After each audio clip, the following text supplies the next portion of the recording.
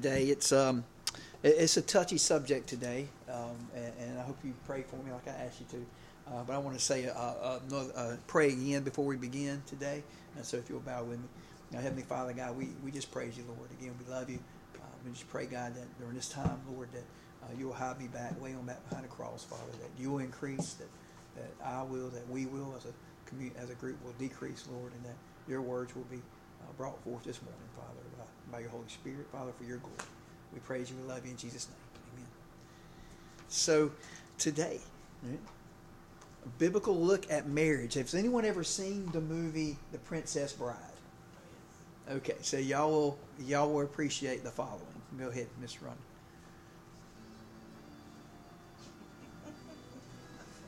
You know what it is, right? It's the guy who can't enunciate his words clearly. Okay.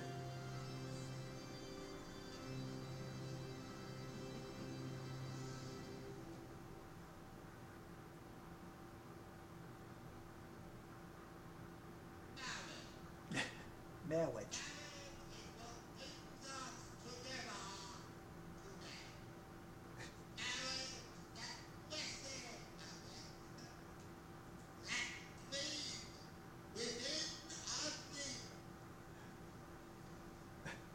Okay, you can go ahead. We can't hear it very good, but marriage. Right, the dweem within a dweem, and so it's just a classic scene there. As you can't, but anyway. So I heard about this this newly married couple, right? These newlyweds, so kind of like you guys, right? And they went to a friend's house. Okay, the guy was like, okay, he was having a little trouble as a newlywed. He was having trouble saying the right things to his wife, but he had a friend who'd been married for like 10 years, right? And he was pretty good, he was kind of smooth and suave and had all the right things to say. And so he said, look, man, hey, just come have breakfast with us one morning, and I'm going to show you how it's done, okay? And you just kind of take mental notes, right, and see if you can do it too, right? And so they're eating breakfast, and the smooth one, the more experienced one kind of looked at his friend. So he looked over at his wife. He said, pass the honey. And she was like, oh, this is so sweet. Oh, and the newlywed guy was like, okay, all right, I see what he's doing. I see what he did there. They kept eating, talking, a little bit later, and he says, watch this. He looks over at his wife, says, pass the sugar. And she was like, oh, it's so sweet. Oh, and so the newlywed guy was like, I think I can try this on, right? I think I can try this on, for one time, So he gets his bravery up, his courage up, and he looks over at his wife and he says, "Pass the bacon, pig." Okay, that did not go over well, as you can imagine. Or maybe maybe that was simply a rookie, right? He was a newlywed. Okay, don't do that with Candace. Okay, don't say bacon, pig. All right. Maybe it was just a newlywed mistake, or maybe you're like this guy, or this couple, first year of marriage, sugar dumpling. I'm really worried about my baby girl. He's worried about his wife not feeling good, right? You've got a bad sniffle, and there's no telling about these things with all the strep going around. I'm putting you in the hospital this afternoon for a general checkup and a good rest. I know the food's lousy, but I'll be bringing your meals in from the Texas Roadhouse. I already have it all arranged from the with this floor superintendent. All right. Second year. Listen, darling, I don't like the sound of that cough. I've called Doc Miller to rush over here. Now you go to bed like a good girl just for me, okay? Third year. Maybe you'd better lie down, honey. Nothing like a little rest when you feel lousy. I'll bring you some soup. Fourth year. Now look, dear, be sensible. After you've fed the kids and done the dishes and washed the floor, you better lie down. Okay. Y'all are getting it. Okay. Fifth year, why don't you just take a couple aspirin? Okay. Or sixth year, I wish you'd just gargle or something instead of sitting around barking like a seal all evening. So bad, right? Or the seventh year, for Pete's sake, stop sneezing. Are you trying to give me pneumonia? Right. So either way, while it's slightly humorous, and I hope you like the little jokes there. Marriage and divorce is no laughing matter. And I'm sure the following stats won't surprise you, but these are current statistics. Now, these are 10 facts about divorce in 2021. I'm just going to share with you 5 for the sake of time. This was as of 2021. Almost 50% of all marriages in the United States will end in divorce or separation. Okay, that's been pretty constant for years now, and it's the same among church-going people. Okay? The average age for couples going through their first divorce is 30 years old. Wives are the ones who most often file for divorce at 66% on average. People are 75% more likely to end their marriage if a friend is divorced. It's not a very good friend example, I don't think. And then 48% of those who marry before the age of 18 are likely to divorce within 10 years, compared to 25% of those who marry after the age of 25. So there's some value in waiting and having some wisdom there. And then a few more. Every 13 seconds, there is a divorce in America. Every 13 seconds. That equates to 277 divorces per hour, 6,646 divorces per day, 46,523 divorces per week, and 2,419,196 divorces per year. More than 554 divorces occur during your typical rom-com, romantic comedy movie. Kind of ironic, 2 hours. And there are 9 divorces in the time it takes for a couple to recite their wedding vows. Pretty sad.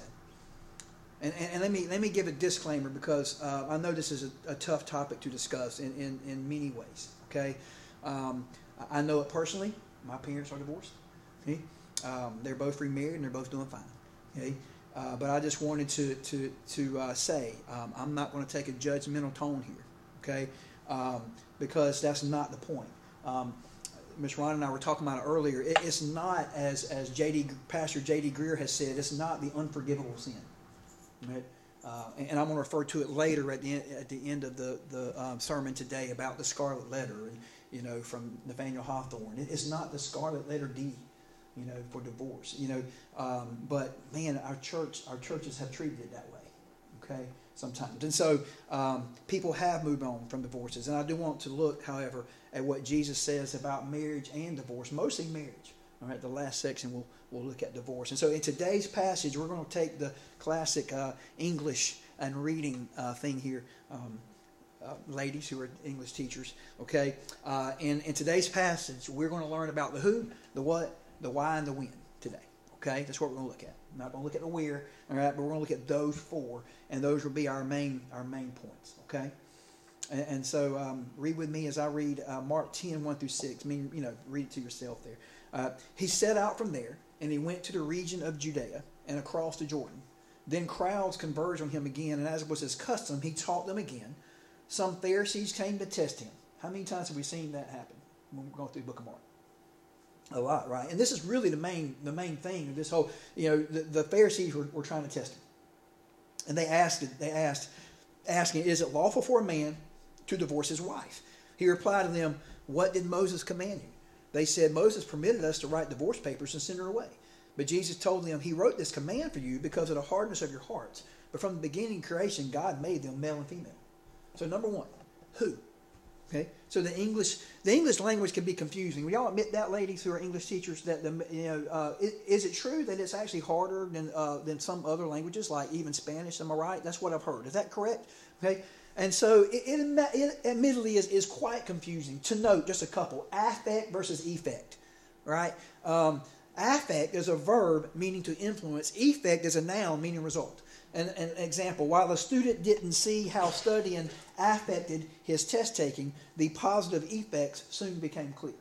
All right? Or how about lie versus lay? Is that any other grammar Nazis in here? Okay, like my mom and I are that way. We're like, we see a sign, I'm like, oh my goodness. Right?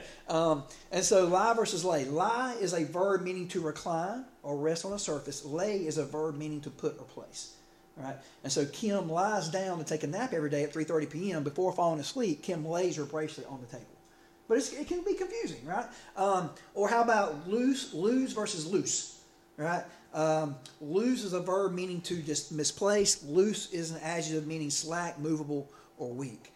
I always manage to lose my loose-fitting tank top, right? And so it's confusing. I mean, it can be. But you know what? Something that is absolutely not confusing, and even my daughter gets it because we talked about it yesterday in the store when we were trying to stall for Sally. All right, or at least it shouldn't be confusing. Things like light and dark, open, close, right? In, out, or man, woman, right? I mean, the first thing we see as far as a who is the who is part of a biblical, God-ordained, God-recognized marriage, and that's simply one woman and one man, period. Okay? Now, it might not be popular, right? But it's the Word of God. Okay, so Genesis 1:27 simply says, so God created man in his own image. He created him in the image of God. He created them male and female. The old saying growing up is he didn't create Adam and Steve, it was Adam and Eve. Right? Okay, and it is what it is. Okay, now, and I know that's not popular in these days of gender identity and such, and I know that gay marriage is legal in like all 50 states, or about to be. I don't know. I'm not even sure. Okay, and we've all seen the TV shows, and you know, there's a movie that we really like, the Mitchells versus the Machines. You know, it's a cute movie, and then at the end of it, though, you see that the daughter has a lesbian relationship.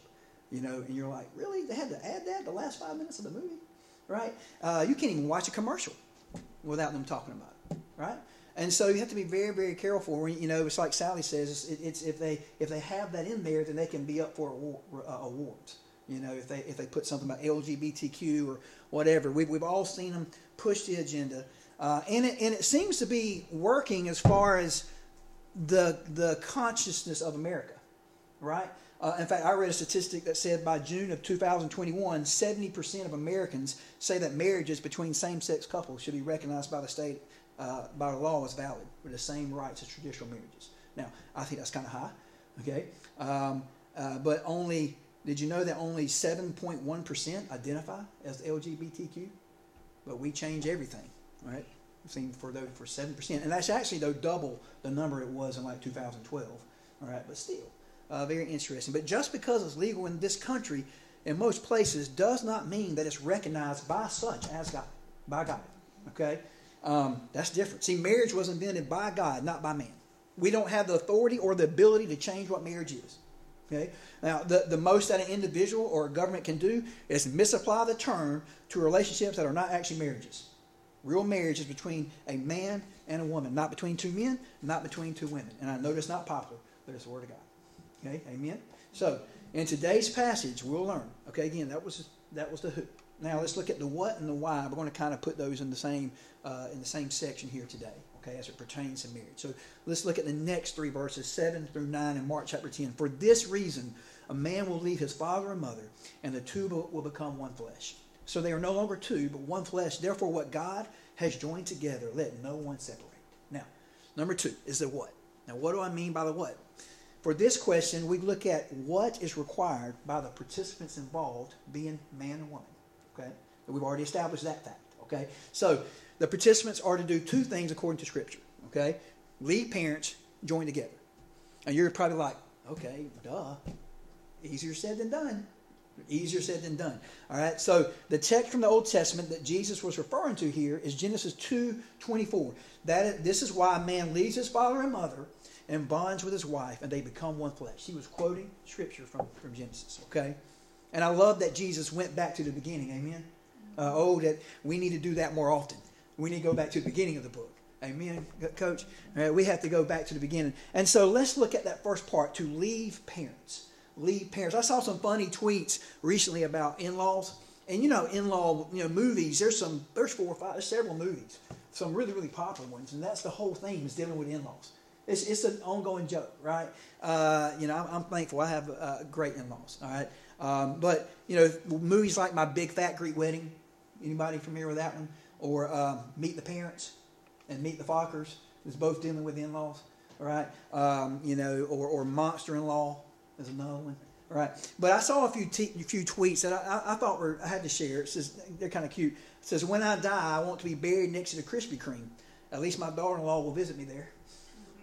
So mean. All right. Or a golfer hits a ball and it misses the green by inches. His partner says, that's called a son-in-law shot. It's not what you expected, but you'll take it. That's pretty good, and I'll remember that when my girls get married. But anyway, and while that might be funny, we all know that there are situations where the husband or the wife need to break away from their parents, and one of the two or both don't. Okay, and it's not just physically, but mentally and emotionally as well. They still go back to their parents. It's like, wait a minute, you're supposed to leave the parents. Now, I'm not saying you don't have anything to do with them, all right? But physically, mentally, emotionally, you're a unit now. Okay, and again, I'm not saying that you never talk to the parents, but really, your spouse should be your best friend. All right? There's a theologian, Schweitzer, who really pointed out the idea of it, in that context when this was written and when Jesus said this. The forsaking of the house of one's father was far more meaningful at that time. Okay, a man would forsake the solidarity and protection of his own clan to go off. All right, it was huge. It was a really, really big deal. Okay, that was a big deal. And the next, join together. So leave the parents, join together, one flesh. The term here, I love y'all know I love the details, Dana. Right? The term here has the idea of gluing two things together. Isn't that cool? Gluing. Okay, gluing two things together like crazy glue. And see, I have that here, that will preach. And that really spoke to me because, see, more couples need to hold their marriage together with crazy glue than with masking tape. Okay? We're okay with a little tape, a little clear tape, a little Scotch tape, okay? A little painter's tape. That's how we hold our marriages together in America. All right? Amen or oh me, it's the truth. All right? But that word is glue. Right? It should be difficult. And also, it has the idea of, let me just ask, okay, has anyone ever done a three-legged race? From like field day, three-legged race. So me and Coach Mitchell, we're together, got our feet together. We ain't going to win if we're fighting against each other. We got to be in unison, right? We got to be in sync as we go. All headed in the same direction, right? In one direction. And see, that's another thing it says to join together. They're no longer two, one flesh. Therefore, what God has joined together, let no one separate. They have joined together and they become one flesh, and they need to be, in that joining together, they need to be going in the same direction. Okay? They need to be going in the same direction. And because the idea is being yoked together, okay, like two animals. Some of y'all know this a little better from farms or whatever. But the idea was to be yoked together, head in the same direction, working together, working things out, going in the same direction. See, that will also preach. So, we got to change our direction sometimes. Okay? We got to be willing to work. Okay? Willing to work things out together. Because you hear things like, well, we just don't love each other anymore. What? Or we aren't going in the same direction anymore. He's headed in a different direction than I am. What? Change your direction. Amen? Change your direction then. See, love is a choice. Love is a choice. And I don't know if I did this with a couple of couples in here that I did their weddings for. I think I did. I don't know if I do it with everybody, but there's been couples who I had. You can nod your head if I did this with you. But I say, hey, in the middle of counseling, I say, hey, I want you to look at each other for just a few moments. Look at each other. All right? And I say, all right, now listen. Okay? She won't always be that pretty, and he won't always be that good looking. All right? You still want to get married? Okay? Now, I don't know if we did that or not with you guys, but I have with some. Okay? And because the point is, it's a choice. It's a choice. The gushy, lovey-dovey feelings are not always there. Okay? As you go through life, but you make a choice to be committed to that individual. Amen? Right? And so you're there. Love is a choice. And I love what David Gusick says, and using terms like join together and separate, Jesus reminds us that divorce is really like an amputation. See? It's just chopping off your arm. Okay? And if we looked at it with that seriousness, I think that we'll all be in better shape. And while the central statement is not up there, Miss Rhonda, I don't know why I did the way I did this time, but know that we're doing the who, what, why, and when here. So let's look at the why next. Okay? And the question on the why is the purpose of marriage. What is the purpose of marriage? See, marriage is a picture of Christ and the church. Okay?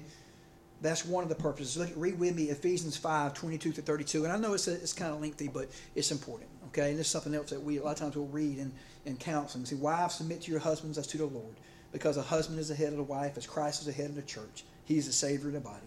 Now, as the church submits to Christ, so also wives will submit to their husbands in everything.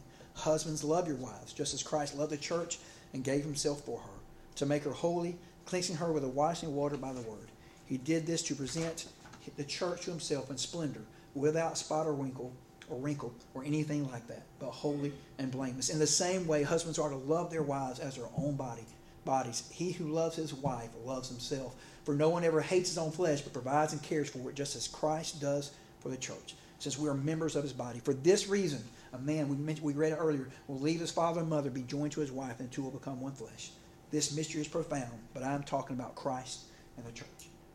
See, it's how God designed the world from the beginning with Adam and Eve. See, marriage is a permanent relationship. The relationship between Jesus Christ and his church is forever. It's permanent. Okay? Just like Sally said that, she even said it this morning as we were going to church. It means it's forever. It's a picture of the church and the relationship with Christ, and that stays together forever. Amen? All right?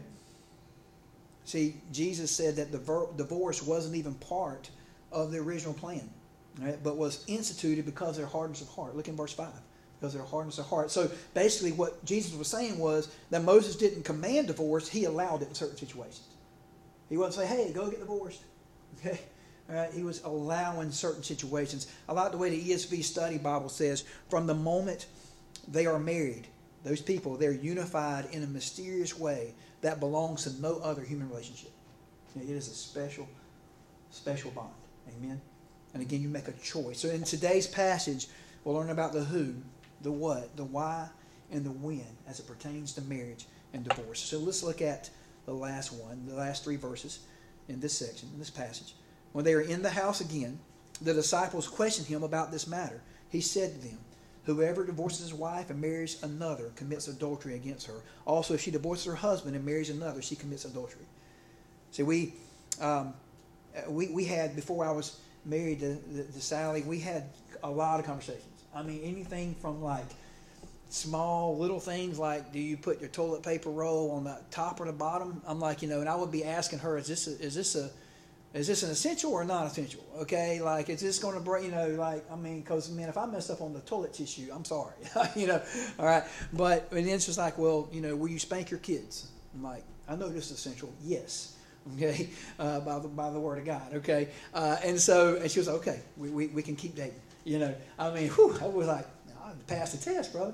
All right, and so it was a big deal. And I can remember the scariest thing I probably at that point in my life have ever done was to go to Sally's parents, right, and ask for permission to marry their daughter. Yes, I'm old school, old fashioned. Okay, and I did it. And boy, I was scared to death. Okay, I was so scared, y'all, that I called one of my good friends at the time. I was in Lee, in Madison County, all right, and I was living in a little U-parsonage over there, and I called my friend Joe, who actually lives in Czechoslovakia, all right, as a missionary over there. I said, Joe, man, dude, I need you to come to my house right now, brother. He said, why? I said, I need you to pray with me right now, okay, because I'm going to go talk to Sally's parents today, and I need prayer right now. So we prayed. I was so scared, and what I really appreciated about her dad, her mom was smiling the whole time, all right. But what I appreciated about her dad was that he didn't give me the easy way. All right. Now at the time I didn't like it, okay. But as time goes on, I'm like, I appreciated that he actually asked me really good questions, and he was serious. And he was like, I know your parents, are divorced. Is that an option? Like I can't help that, all right. But at the same time, I could see where, because there's a pattern, all right, of there that's been shown, statistically. Right, as far as divorce, and I'm like, no, that is not an option for me, right? And he was like, and asked me a couple other questions, and then he's like, I'll be glad to have you as my son-in-law. I was like, praise God. But it was a big deal, and so, and it was so funny because Sally had no idea. She was like emceeing the Miss Swanee High School pageant that night, and her mom was just glowing the whole time. She's wondering like, why is my mom so happy right now? It's like, anyway, a couple of days later I asked her, but anyway, to marry me. But marriage. Again, it's how it was very, very tough. And then Sally and I have said many, many times since then that you're stuck with me. Anybody remember that old song? Yes, it's true. I'm stuck with you. Huey Lewis and News. I can't remember how it goes. Right? Happy to be stuck with you. Right? You're stuck with me. Like I ain't going nowhere. And she's like, I ain't going nowhere either. Amen. All right, you stick. And see, that's actually Huey Lewis and News didn't know they were preaching. Right? Stuck. Remember? Glue. I didn't even know. Come on, Huey Lewis. There you go. But anyway, but the idea is that I'm not going anywhere. Divorce is not an option. See, here's the thing. We as humans like to travel the path of least resistance, right? Amen or amen. Whatever's easier, okay, that's what I like. And that's the path that we're going to choose over and over again. But see, this cannot be our modus operandi in marriage. It can't be. Marriage is tough. We make a choice to love each other daily. But think about how people go into marriages and they get a prenuptial agreement. Y'all know anybody who's done that? They get prenups. Well, they're already looking for an out before they got in. Like, I mean, they're already looking for a way out. See, they're thinking about divorce like they've already lost. If that's what they're going into the marriage thinking about, then they've already lost. Like some people, again, are already looking for a way out before they even say I do. Guess what? They should have never gotten married in the first place. Okay? Because it's important that we realize it's a permanent thing. See, once again, and this is where I want to give you a little bit of background. As I alluded to it earlier, that the Pharisees were testing Jesus. Okay? That's why they brought this up. Jesus hanging out, and once again, the Pharisees trying to trap him. Okay? And they were specifically hoping that Jesus would incriminate himself through misinterpreting the law. See, at that time, there was a very significant debate in the correct interpretation of Moses' divorce regulations. Okay? So, Mark 10, verse 4. So, if you want to look back, I think it's going to be up there, Miss Rhonda. Mark 10, verse 4. Okay? Yes. They said, well, Moses permitted us to write divorce papers and send her away. Okay? And again, like I said earlier, it was allowed. It wasn't a command, it was allowance. But here's an example. Let me give you an example from Deuteronomy 24, verse 1.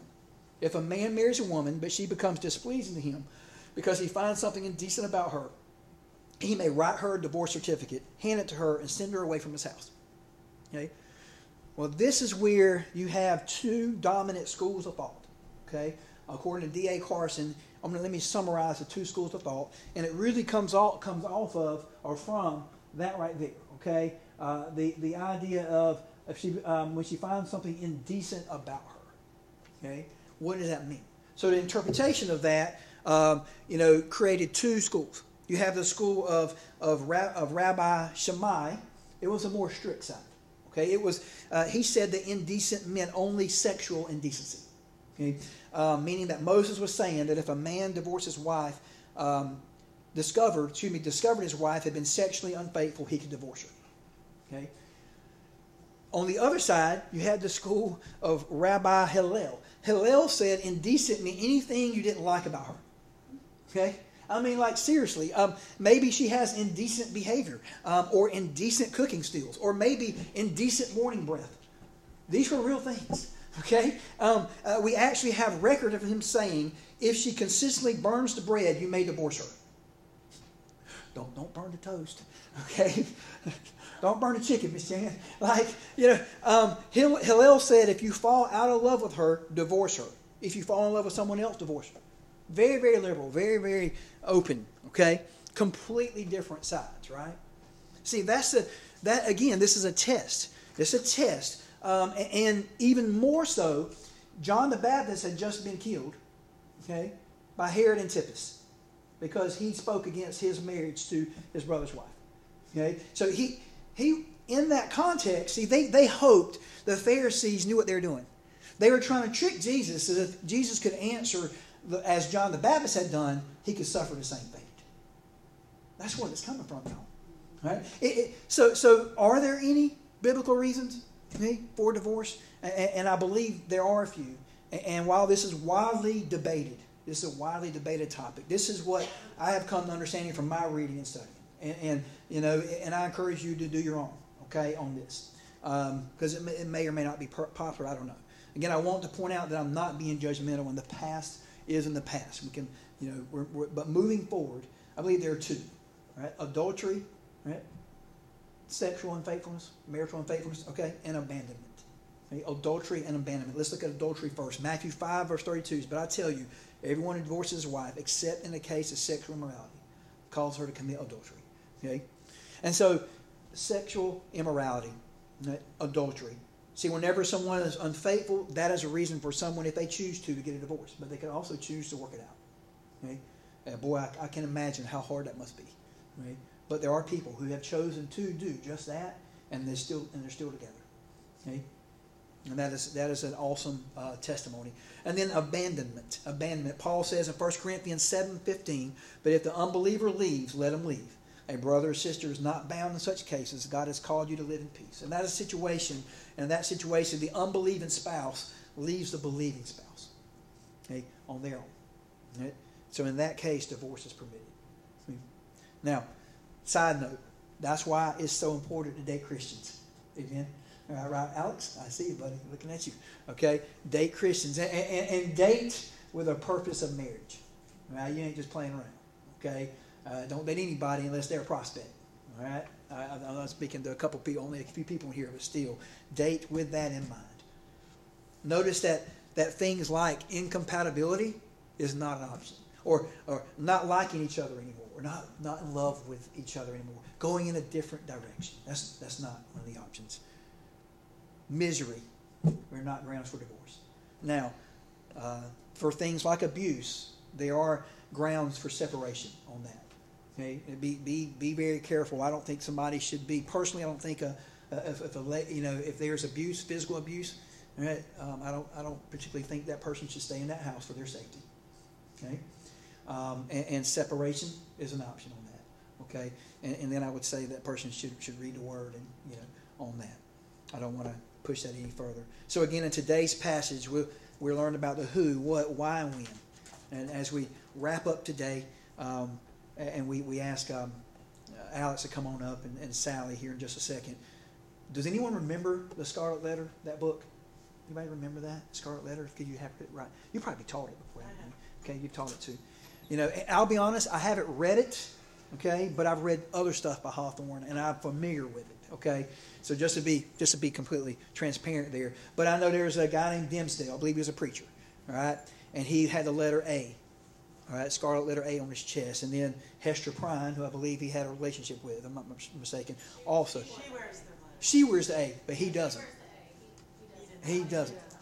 Okay, thank you. He denied, that's right. So the whole idea, though, and I thank you for that. I'm going to change my notes. I appreciate my English teachers. But that A, can you imagine having a scarlet letter, big old bright red letter, A, and that standing for adultery? How awful that must be. But like I alluded to earlier, especially I think in the churches, for divorce, it's the big old bright red letter D. Okay? And it's like the unforgivable sin, right? We as a church over years have certainly treated it that way, And I'll go as far as to say, since we talked about it as well earlier, homosexuality. It's like the scarlet letter H for some people, for some churches. Okay? And I didn't know I was going to say this, but I used to have this discussion with somebody in the past at church. And I told Miss Rhonda this earlier, we would have this debate about, whether they can come to church. I'm like, well, where else are they going to go? Like, we want them to come and hear the gospel. Amen. All right. But he said, oh no, they don't need to come. I said, so you're okay if somebody, slept around on his wife and got drunk all night to come to church. But you're just not okay with somebody who's homosexual coming. I'm like, I feel like you're talking out of both sides of your mouth. And we will never agree with that. But there is forgiveness. Amen. So here's the point. There is forgiveness. Let me let J. Vernon McGee, who's a whole lot better preacher than I'll ever be, let me read to you something he said about this. And even this was back even in the 80s, and it still applies. It says, I don't know why we will forgive a murderer, but often refuse to forgive a divorced person. We act almost as if he has committed the unpardonable sin. People who are saved after securing a divorce ought not to bear the stigma any more than any other sinner has been saved. Okay? We are all sinners saved by grace. Amen? It just happens that divorce is their sin. All right? That'll preach. So grace and mercy is available today. All right? And I hope that you realize that there is forgiveness. And maybe that's what we all need to hear today. We need to hear the words, I forgive you, for no matter what sin it is. My sin might be different than your sin. But we're all sinful. We're all sinners saved by grace. Amen? And so if you have never accepted what Jesus did on the cross is counting for you, I pray that you'll make that decision today. I'll ask Sally to come up and lead.